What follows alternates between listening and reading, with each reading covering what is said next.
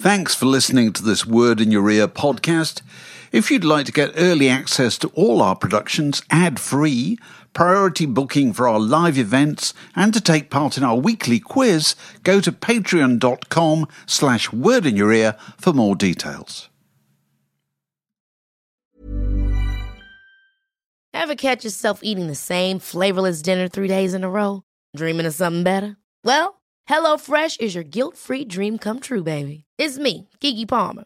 Let's wake up those taste buds with hot, juicy pecan-crusted chicken or garlic butter shrimp scampi. Hello Fresh. Stop dreaming of all the delicious possibilities and dig in at HelloFresh.com. Let's get this dinner party started. Hiring for your small business? If you're not looking for professionals on LinkedIn, you're looking in the wrong place. That's like looking for your car keys in a fish tank. LinkedIn helps you hire professionals you can't find anywhere else, even those who aren't actively searching for a new job but might be open to the perfect role. In a given month, over 70% of LinkedIn users don't even visit other leading job sites. So start looking in the right place. With LinkedIn, you can hire professionals like a professional. Post your free job on linkedin.com/achieve today.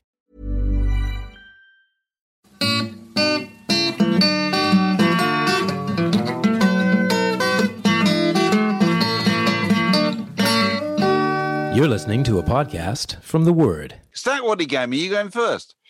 All right, I'll go first. Okay. Here's one I just cooked up. Farrow and Ball paint colour or song by Tyrannosaurus Rex.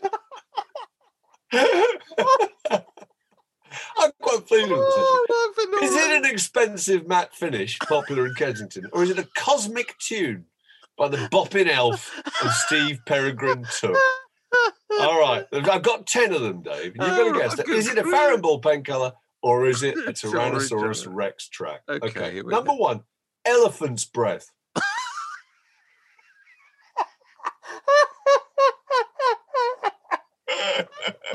It works, doesn't it? Elephant's Breath. Is that a paint colour or is that a Mark Bolan tune?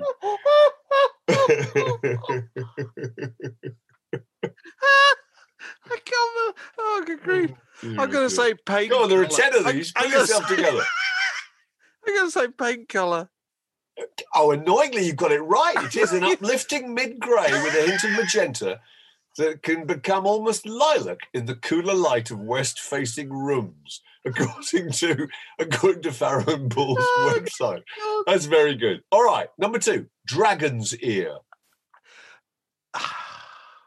That's Tyrannosaurus Rex. It is. It's a track from A Beard of Stars.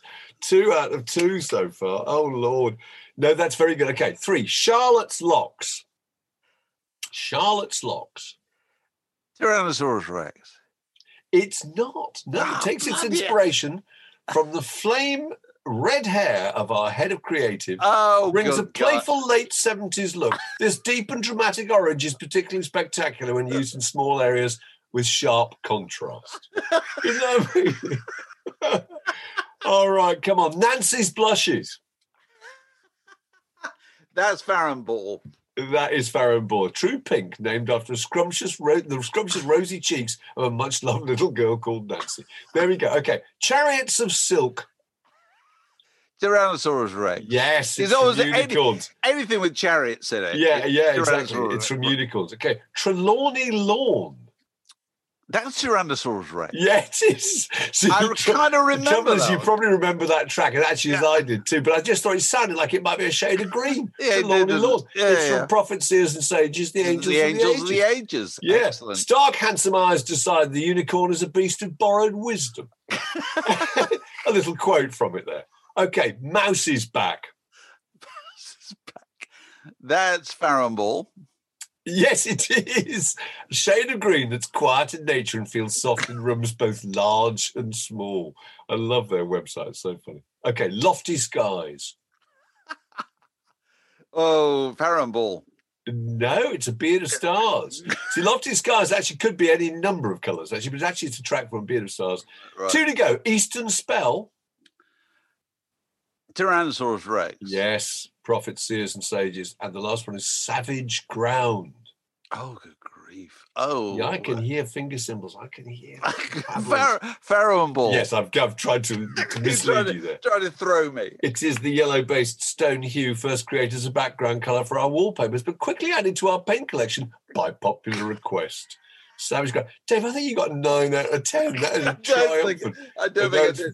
That's very, now, very listen, good. we didn't collude over this at all, did we? No, we didn't. Because you don't know what I'm about to give you now, do you? No idea at all. Because it now might seem as if we colluded. Okay, I have a number of names here. Are they the names of acts who appeared at Feminist Acoustic Festival Lilith Fair? Oh, right, okay. Or are they ethical beauty products from online retailer Lush? Okay. How bizarre. They're almost exactly the same. That's funny. Oh, that's so good. Lilith Fair. Are the acts who appeared at Lilith Fair or vegetarian beauty products from Lush? Okay. That's terribly good. That's absolutely brilliant. Go on. There will just be a brief pause. Well, you replug in your headphones. Okay. It should be working again. It is. Okay. First one. Wild strawberries. Oh, my God, these are brilliant. That's fantastic. I'm saying already that that's a vegetarian body product, actually. No, it's not. Product, no, it's not. It's a Canadian group fronted by a husband and wife team. Okay. Oh, okay. Moving on. Snow Fairy. Is that an act who appeared at Lilith Fair or a vegetarian beauty product from Lush? Beauty product. Yes, it's body spray. Okay. These are superb. They are really, really, really good. Next one. Here we go. Yeah. Mud Girl. Act who appeared at Lilith Fair or vegetarian beauty that I can see Mud Girl with her acoustic guitar. Yeah, am I right? You're right. She's a pair of army fatigue trousers. Absolutely. Yeah. Kim Bingham. Yes, that's the girl. That's great. Moving on. Next on the bill. Rose Jam. Is that an act who appeared at Lilith Fair or a vegetarian beauty product from Lush? Rose Jam. This is brilliant. Rose Jam. I think, again, it's an act. I think there's several of them.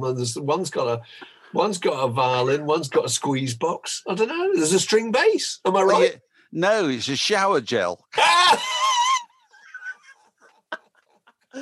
Okay. Superb. Moving on. Next one. Is this an act to appear at Lilith Fair or a vegetarian beauty product from Lush? Winter Bloom. That's a product. That surely is. I see that in the basket. No, it's not. It's a 5-piece acoustic band put together for the occasion. Winter Bloom. This is genius, Dave. These are so good. Mine were kind of rumbleable, but these are absolutely. You got no idea. Go on. Two to go. Breath of God. Is that an act to appear at Lilith Fair? That's got to be an act. You couldn't possibly call anything breath. I mean, that's just so sort of nebulous. That just shows you would never get a job in the marketing department of Lush, Mark, because that is a perfume which is divinely enlightened. We've both done almost exactly the same thing. This is so fun. We've both been going to these websites trying to find ludicrous quotes. That's brilliant. I love the way this works, though. It's an act, a little thing. It's not. It's a shower gel. That's right. Go on. And finally, Sparkly Pumpkin. Sparkly Pumpkin. Well, that is an act. Sure, that's a Sparkly Pumpkin. Yeah, she's got a kind of jester's hat on. No, it's not. And she's playing a banjolele.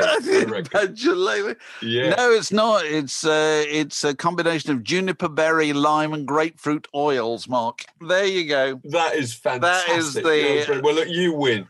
Hands down, you win. That is just brilliant. Oh, well done. That follows in the footsteps, the one that we did you did last week. What was the one? What was it about? Oh, that was IKEA furniture, item from IKEA furniture or Norwegian black metal band or something. That's right. I know. It started a whole trend, doesn't it? Oh, there's a lot of potential there, I think. Stackwoody has legs. So you haven't been tempted to put in a bid for Michael Jackson's Neverland, which was knocked out this week for very much a knockdown prize, wasn't it? Was it like $20 million? $22 million, that's right. Well, originally priced at $100 million. How they come to these figures, I have absolutely no idea. But no, I think it's an interesting story, that. I really do. Because he bought Neverland, didn't he, in 1988. Well, he made it, didn't he? And he kind of made it. Yeah, it's just off of Santa Barbara. It's Santa Barbara County, isn't it? And he 2,500 acre ranch. He put in 3 railroads, an electric train, a Ferris wheel, a pirate ship, a roller coaster, bumper cars. Do you remember this? An arcade. And I'm right to say, well, lots of monkeys, and I think there might have been llamas too.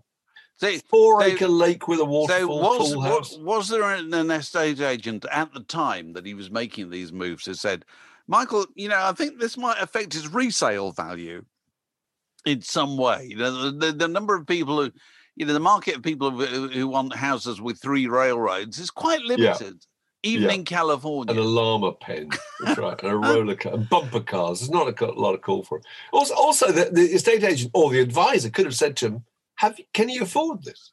Well, clearly, unless I remember wrongly, he still owed $28 million on the place a year before he died, didn't he? Well, yeah. So they were threatening to throw him out. And I can remember reading a piece about it. It was actually really sad, saying how dilapidated and kind of rather wretched it was. Miserable-looking monkeys wandering around the place. Really pissed-off-looking llamas, Can you imagine a sort of a zoo, basically, on the way down? It's not appetizing, is it, really? It isn't. It's a pretty grim prospect. That's true. Because actually, rock stars as a breed have form when it comes to starting things with grand plans on the domestic front and then not having the staying power to see them through. It's Toad Hall. Oh, a caravan. Hang on. What's that? It's a motor car. It's an aeroplane. Was it you that told me a story about somebody going to interview Chris Squire? Yeah. At his house, and he had loads of kind of... It was Greg Lake, actually. It's Greg Lake.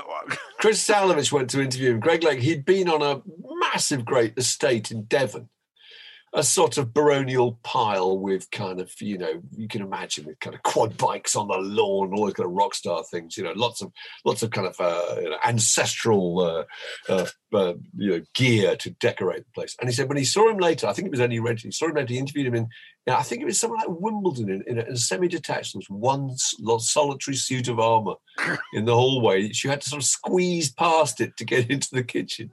I know. But I interviewed Michael Jackson in 1983, actually, for Smash Hits. One of the last interviews, I think the second last interview he ever gave, actually. Gave one to the Mirror.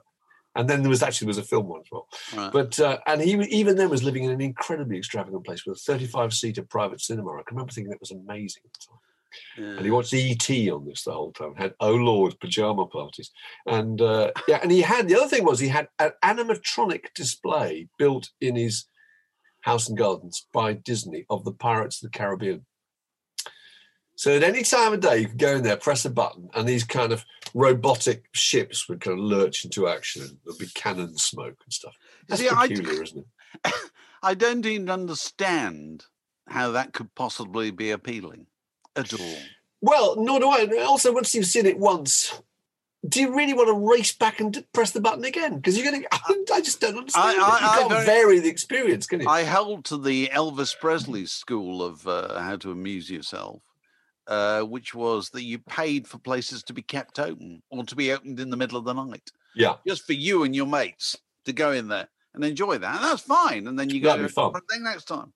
But the idea of building it and then being stuck with it. Anyway, 20 million or whatever it was it went for. Because the great truth about billionaires' houses is when they buy them, they always knock them down and start again because they can never be happy with whatever the previous billionaire built. And so the guy who's taken it, who was a former financial advisor of Michael Jackson, says he's going to use it for land banking, which probably means he's going to knock it down. Knock down the line. Raise it. Surely he wants those llama pens. Doesn't he want those monkey cages? Well, if anybody out there wants a llama pen or a monkey cage, get on the phone. The Word Podcast. Prime cuts of popular culture served fresh each week. I see people are still arguing about whether the Beatles' And Your Bird Can Sing was written about the Rolling Stones. And it's extraordinary how these stories just keep surfacing. They have a kind of... They're filling a vacuum, aren't they? aren't they? Because there's just nothing else. It's the idea that the most exciting stories in pop music from 50 years ago is really, really rather bizarre. There's obviously nothing else going on because that is a non-story. It There's is four really. theories, wasn't there? One was that it was written about Frank Sinatra, which is just something somehow about you referred to his manhood as his bird. This is just stupid. There's a story that Cynthia Lennon had given Lennon a clockwork gilded bird in a cage, which is sort of vaguely possible, isn't it?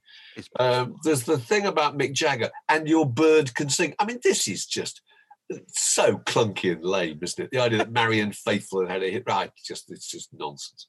And then possibly about McCartney, because he mentions, you say you've seen the Seven Wonders, because McCartney famously met Dylan that time they all smoked weed in the bathroom, you remember, in the hotel. All right. That he'd been to 7 levels, and he said, I've seen all 7 levels, I think it was. Mal Evans wrote down his every thought. But I mean, honestly, who cares? Absolutely. Who cares what these songs are about? Well, we just talked about it for a few minutes, haven't we? You know. Yeah, we're dismissing it, roundly. This is how the internet works. Well, when we discovered that Sad Eyed Lady was about Sarah Lowndes, you still didn't really know what the song was about. You still couldn't really understand the song. It was mysterious and enigmatic and really enthralling. Yeah. I don't want these puzzles solved myself. No, I don't. Certainly not. But the Peter Jackson clip from the montage from his upcoming edit of Let It Be, that was really riveting, wasn't it? Didn't you think? It was. My God, that was fantastic. He's got his introduction. He says it's not a trailer, is it? It says it's not a trailer. Trailers are coming later because and it's not even a section of the film. It's not even an edit. It's just a collection of images. It's a collection of very up images. Yeah, it's intended to do one thing, which is to say when this film comes out, it won't be a kind of downer. Look at the Beatles at the point that they were splitting up. It will be a celebration of everything you loved about them. Which is probably, I mean, you can take any if somebody gives you 50 days of film or whatever it is, you can probably edit it. You're bound to be able to find something. Exactly. You can do whatever you want with it. Do you remember Mark Lewison told me, was it this time last year? I can't remember. No, because the Beatles started filming for Let It Be in immediately after Christmas. 1970, Mark? No, 69. 1969. Okay. So, that means that in 2019, Mark Lewison had somehow got hold of all this stuff to look at and was going through everything on the day 50 years later. Yeah, he told us that's right. That it had been done. So he started at the time of day that they all started it. You know? And went through it in real time. He said it's absolutely astonishing to be able to do that because they shot so much. Well, it's 56 hours, isn't it? I mean, he made that. Peter Jackson made that First World War film, They Shall Not Grow Old, out of 100 hours of footage. So this is very much his kind of thing, isn't it? Yeah. But I thought it was interesting because we all got the impression from I never saw it. Did you ever see the original? I never saw it. Oh yeah. Oh, did you? I never saw it. I saw it a few times. Yeah. But you got the impression from that it was tense, it was fractious, it was the Beatles falling apart, wasn't it? Paul was domineering, John was kind of snide and negative, George was put upon and resentful, and Ringo is being kind of stolidly diplomatic, But this is great, isn't it? You get this lovely bits of John and Paul waltzing together. They're kind of holding hands at one point, You get them reading out, singing a story from a newspaper about George Harrison being busted, I think it is, And just seeing the four of them together playing with Billy Preston, playing Get Back is absolutely wonderful. George in his pink striped trousers, Ringo clearly leading the fray, and he's kind of amazing. He's wearing a green suit at one point. You get Linda and Yoko together. You get shots from the outtakes from the Savile Row. Yes, they're very. Listen, as well as I do, anything involving the Beatles' legacy has to have something in there that satisfies all the political requirements. Yeah, and that very brief clip of Linda and Yoko sharing a joke, is clearly put there for a reason, isn't it? You know what I mean? You've got to have that in there. Yeah. I think they always do that kind of thing. It's all very equally, apportioned to the four of them, and George Martin's there, Mal Evans is there, Glyn Johns is there. Yes, they're all in there, floating in. And I mean, I thought I thought it was fantastic to look at, and I thought you're going to mention Yoko, aren't you?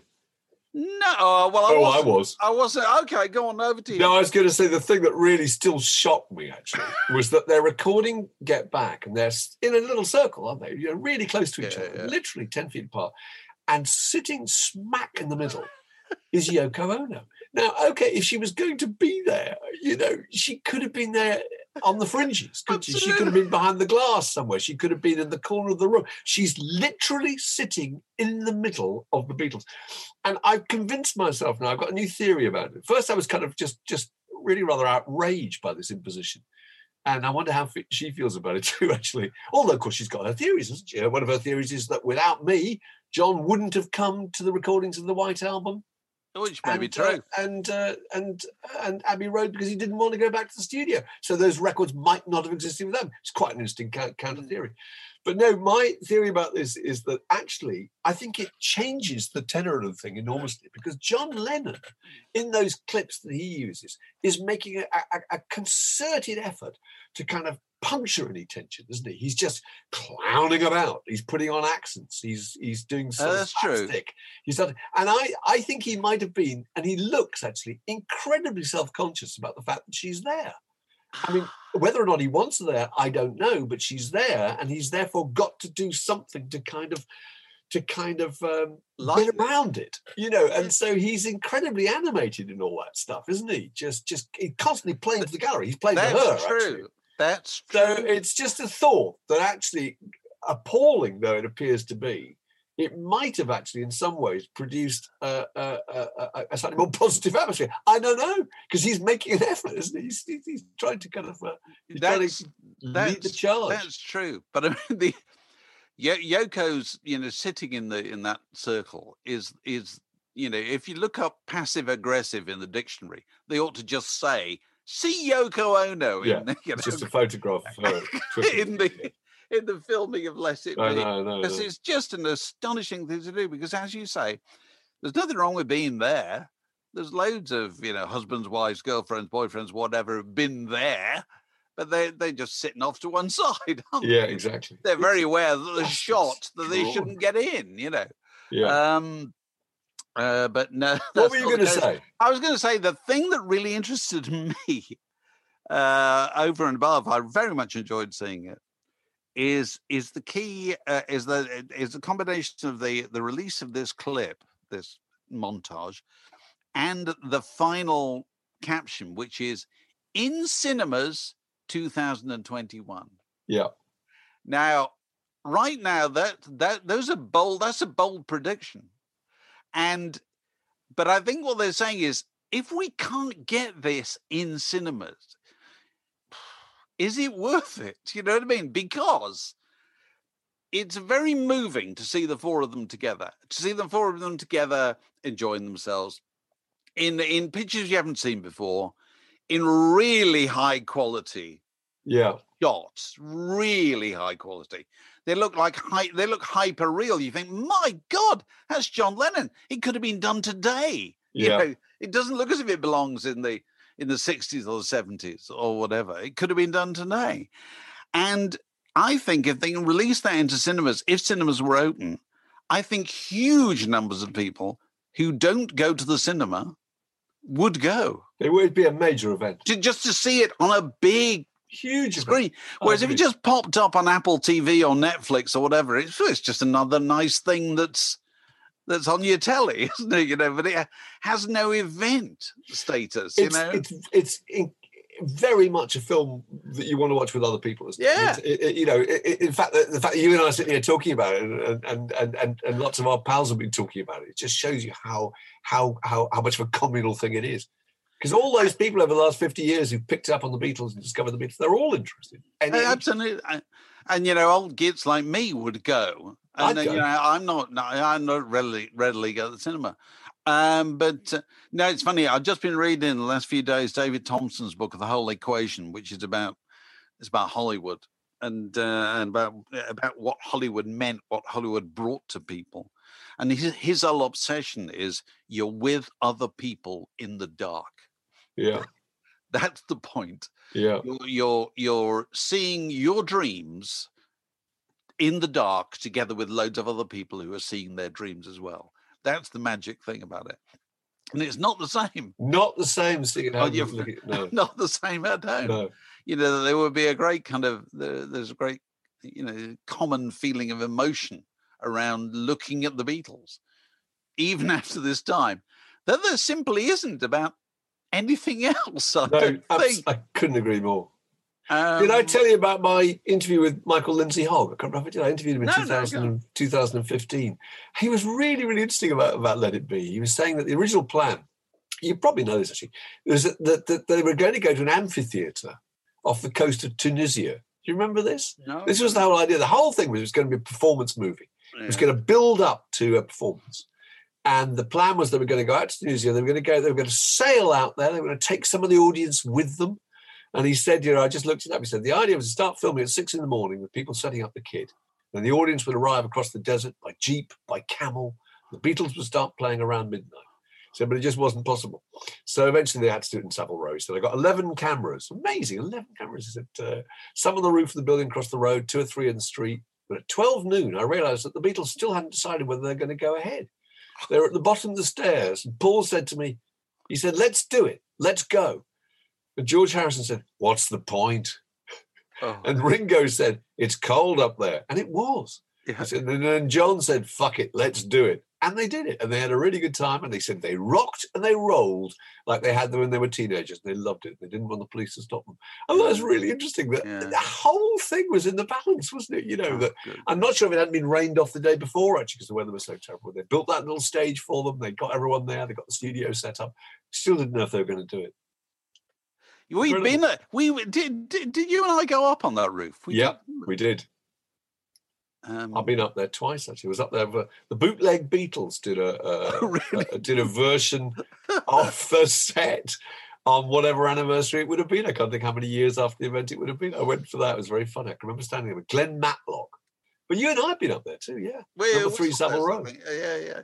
Yes, that's right. Loads of bands have done rooftop concerts ever since, have they? Didn't Sham 69? Didn't Jimmy Percy and Sham 69 do one over Oxford Street? You two did one. It was shot for a video in LA. Yeah, Echo and the Bunnymen did the HMV. HMV, yeah, they did. Well, I think we were Q. I think, yeah. Anyway, Sham 69 rooftop. It doesn't have quite the same ring. I don't know why not. So anyway, lace up boots and corduroys in cinemas 2021. Yeah, boldly predicts Peter Jackson. We shall see. Let's hope so. So, in the deaths column, Leslie West. I used to love Leslie West. You did, didn't you? I loved Leslie. I thought they were great, Mountain. And one of the things I really liked at the time was he had embraced his physical shape, hadn't he? He'd accepted it and decided he was going to exploit it. You either think, I'm a little bit overweight and I'm either going to do something about it or disguise it, whatever. But no. I mean, he called the band Mounted, didn't he, right? And unless I'm entirely mistaken, he put out a solo album at one point called The Great Fatsby. He did indeed. Second solo album, The Great Fatsby. Second solo, The Great Fatsby. That's absolutely brilliant. But the thing that made the thing that they're really best known for in America is Mississippi Queen, which was a huge kind of staple of FM radio in the early 70s, but probably better known in this country for Nantucket Sleigh Ride. Which I remember very fondly. Which was used, surprisingly, on as the theme tune of the TV current affairs show Weekend World, which is a program I don't think I ever watched. But boy, it was trailed hundreds of times, every week, because it was Sunday lunchtime thing or something. Yeah. Something like that. And so every time it was trailed, you heard this very, very characteristic, heavy rock riff ending on this trail, which you used all the time. But Mississippi Queen was the big one in the States. And I was just, I couldn't help, I was just listening to it before we started. And I was looking at the lyrics, and it goes, Mississippi Queen, you know what I mean. Mississippi Queen, she taught me everything. went down around Vicksburg, around Louisiana way, where lived the Cajun lady aboard the Mississippi Queen.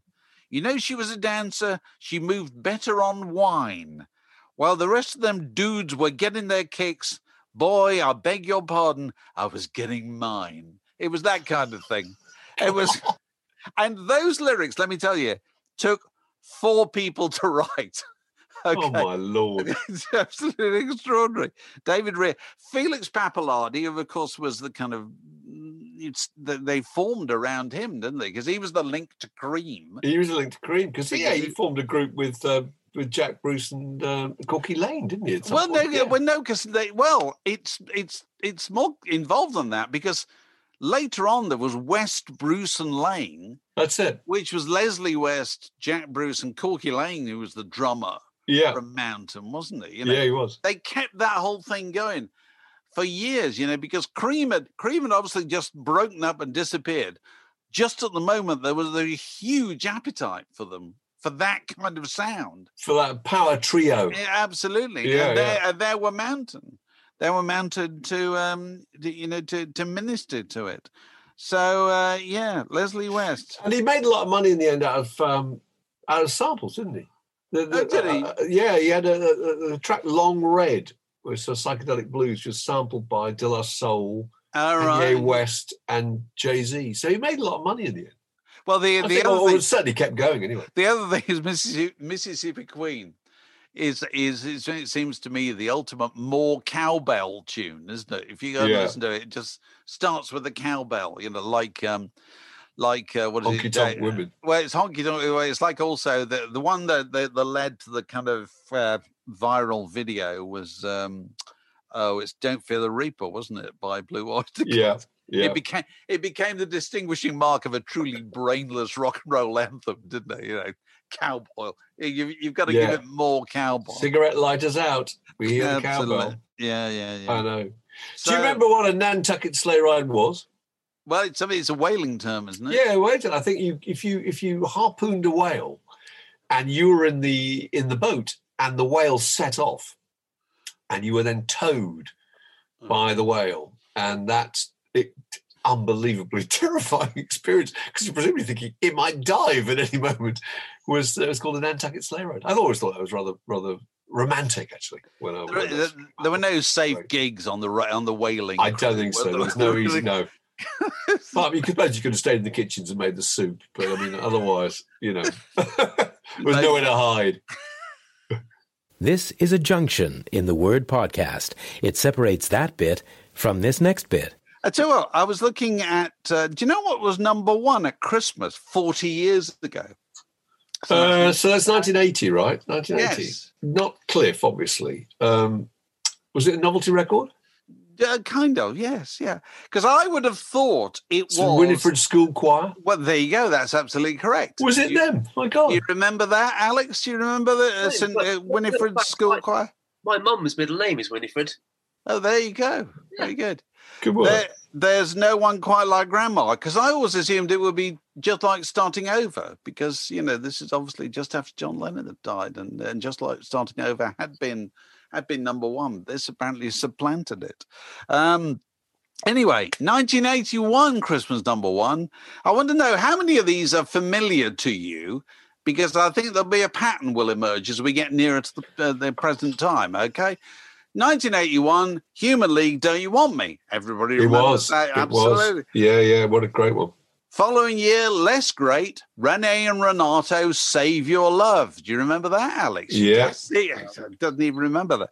And the following year, 1983, Flying Pickets, Only You, is an a cappella version of... Classic. It was a Yazoo song, wasn't it? Yazoo song, a Vince Clarke song. Sung by a bunch of a cappella actors. And it was a number 1 for what seemed like months. It was a huge hit. Huge. So obviously what was number 1 in 1984 Christmas would be clearly... Band-Aid. That's absolutely correct. Band-Aid, Do They Know It's Christmas. The following year, Shakin' Stevens with Merry Christmas, Everyone. The year after that, puzzlingly, I don't know why this happened, Jackie Wilson's Ancient Reet Petite was the number 1 It must have been in an ad, mustn't it? It must have been in an ad. It must be in something sort of denim jeans ad or something like that. That's 1986. So 1987 was, somebody was at number one is known to us personally.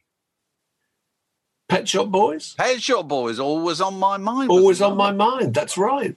And the following year, Cliff Richard, obviously, Mistletoe and Wine. And then the following year, 1989, it's amazing to be reminded of this, Band-Aid 2 was at number one with Do They Know It's Christmas again. Extraordinary, isn't it, really? Yeah, it is. Then Cliff Richard was back there in 1990, Saviour's Day. 1991, it was Queen, Bohemian Rhapsody, These Are the Days of Our Lives. Whitney Houston, 1992, I Will Always Love You. 1993, who could forget Mr. Blobby? Oh, classic. Stone cold banger. Now, that's the first time you've pricked your ears up since 1980, Alex. So that just shows you what really makes an impact, doesn't it? Yeah. Stone cold banger. 1994, which I pulled my thing out of my earphones once again, but it was amazingly to recall. It was "Stay Another Day" by East 17. Oh man, good lord! Yes. Which it's a good tune. "Stay Another Day." I still get a little bit emotional whenever that comes on the radio. And of course, why was it a Christmas number one? Because it had what? Sleigh bells. Sleigh bell, well, bells. Brian Harvey. Them sleigh bells, the bells on "Stay Another Day" were altogether bigger and more sonorous, I think. Yeah. 1995, one of the worst records that's ever been Christmas number one, in my opinion, was Michael Jackson's Earth Song. It's unbelievable. Oh, it's an awful song. It's a dreadful record. It's a dreadful song, the one that Jarvis Cocker advertised his feelings for. Quite right. So the following three... MTV Awards. He did. The following 3 years, the same act had the Christmas number one. 3 separate number ones. Take that. No. In 1996, 1997, and 1998.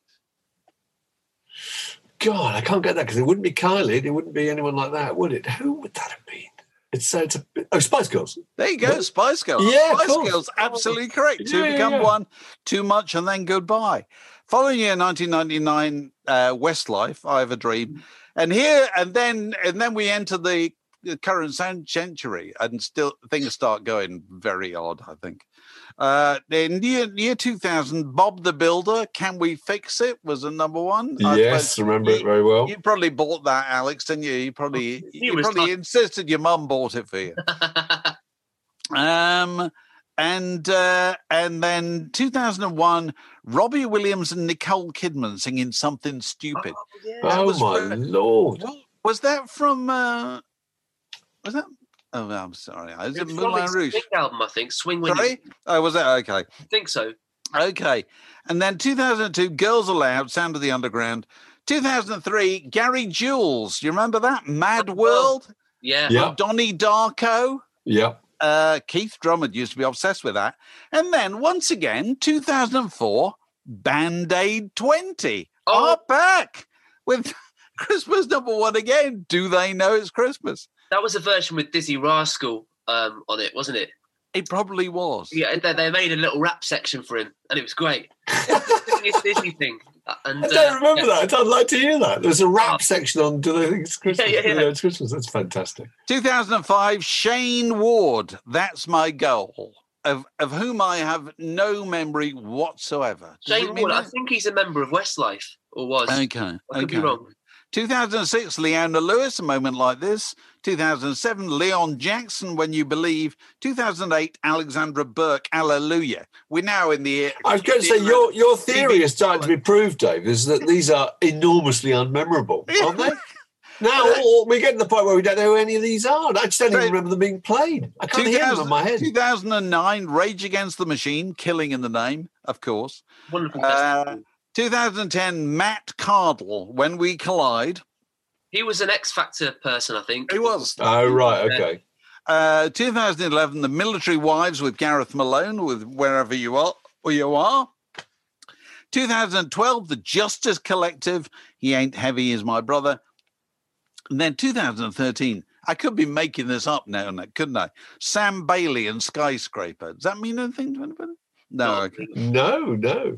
2014, Ben Hanau and Something I Need. No. I'm aware in 2015 the Lewisham and Greenwich NHS Choir was number one, A Bridge Over Bridge Over You.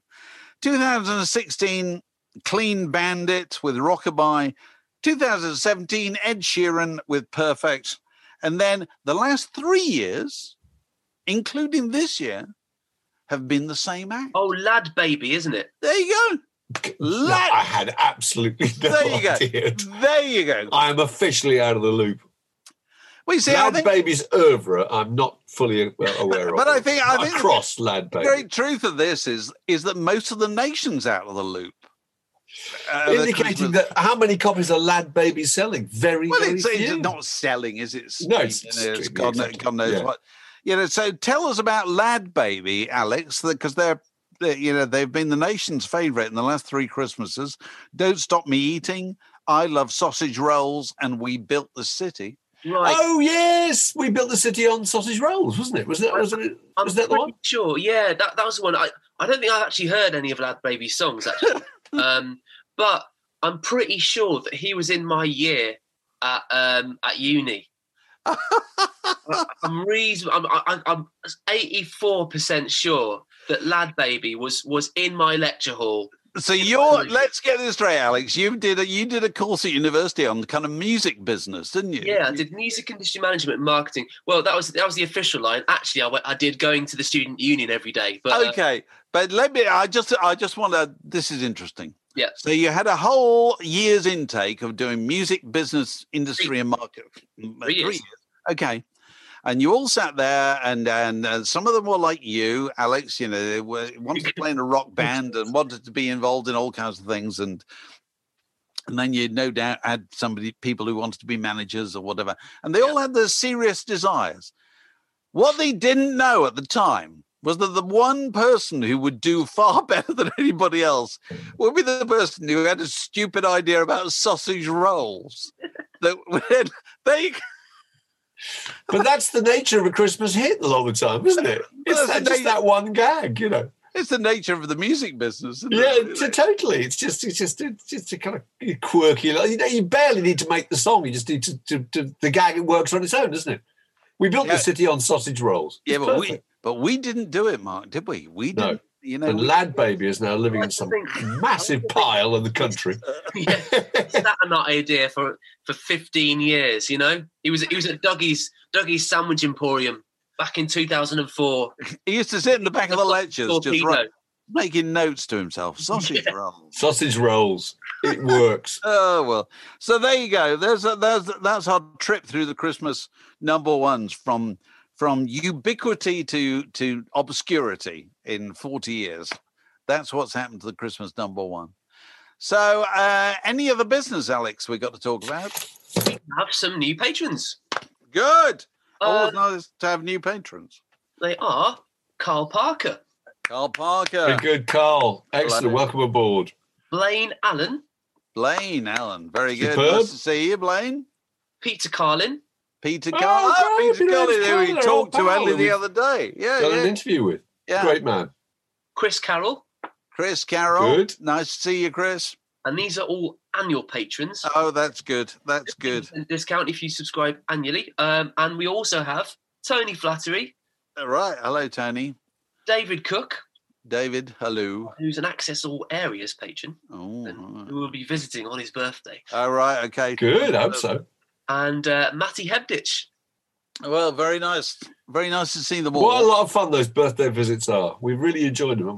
They're really good. That's part of the package, isn't it? That's part of the package. Us appearing down your digital chimney and rummaging through your record collection. We're very delighted to be joined by a load of people actually on Christmas Day at 5 o'clock or whatever time we did it.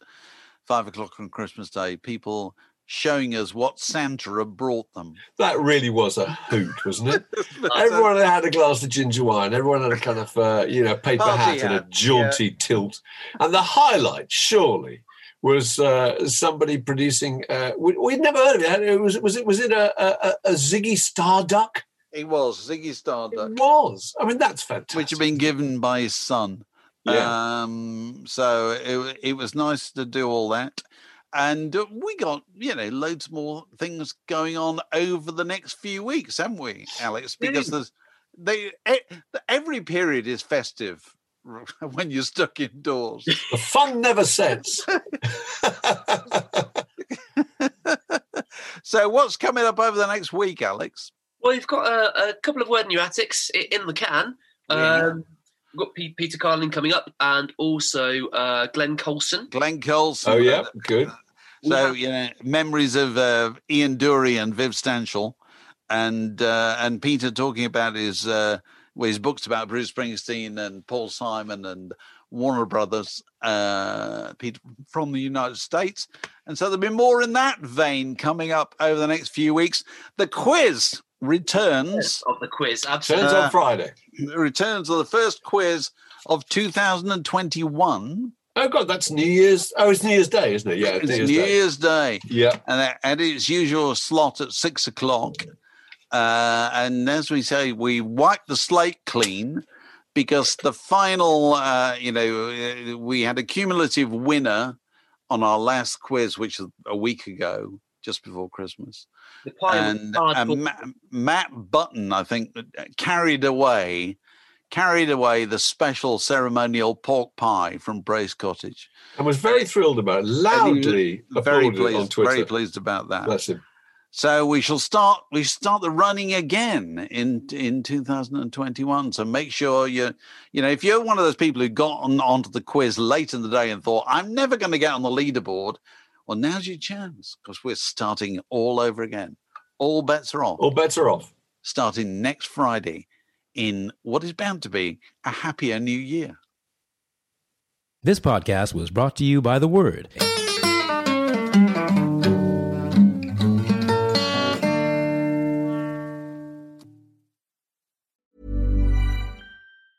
Ever catch yourself eating the same flavorless dinner 3 days in a row?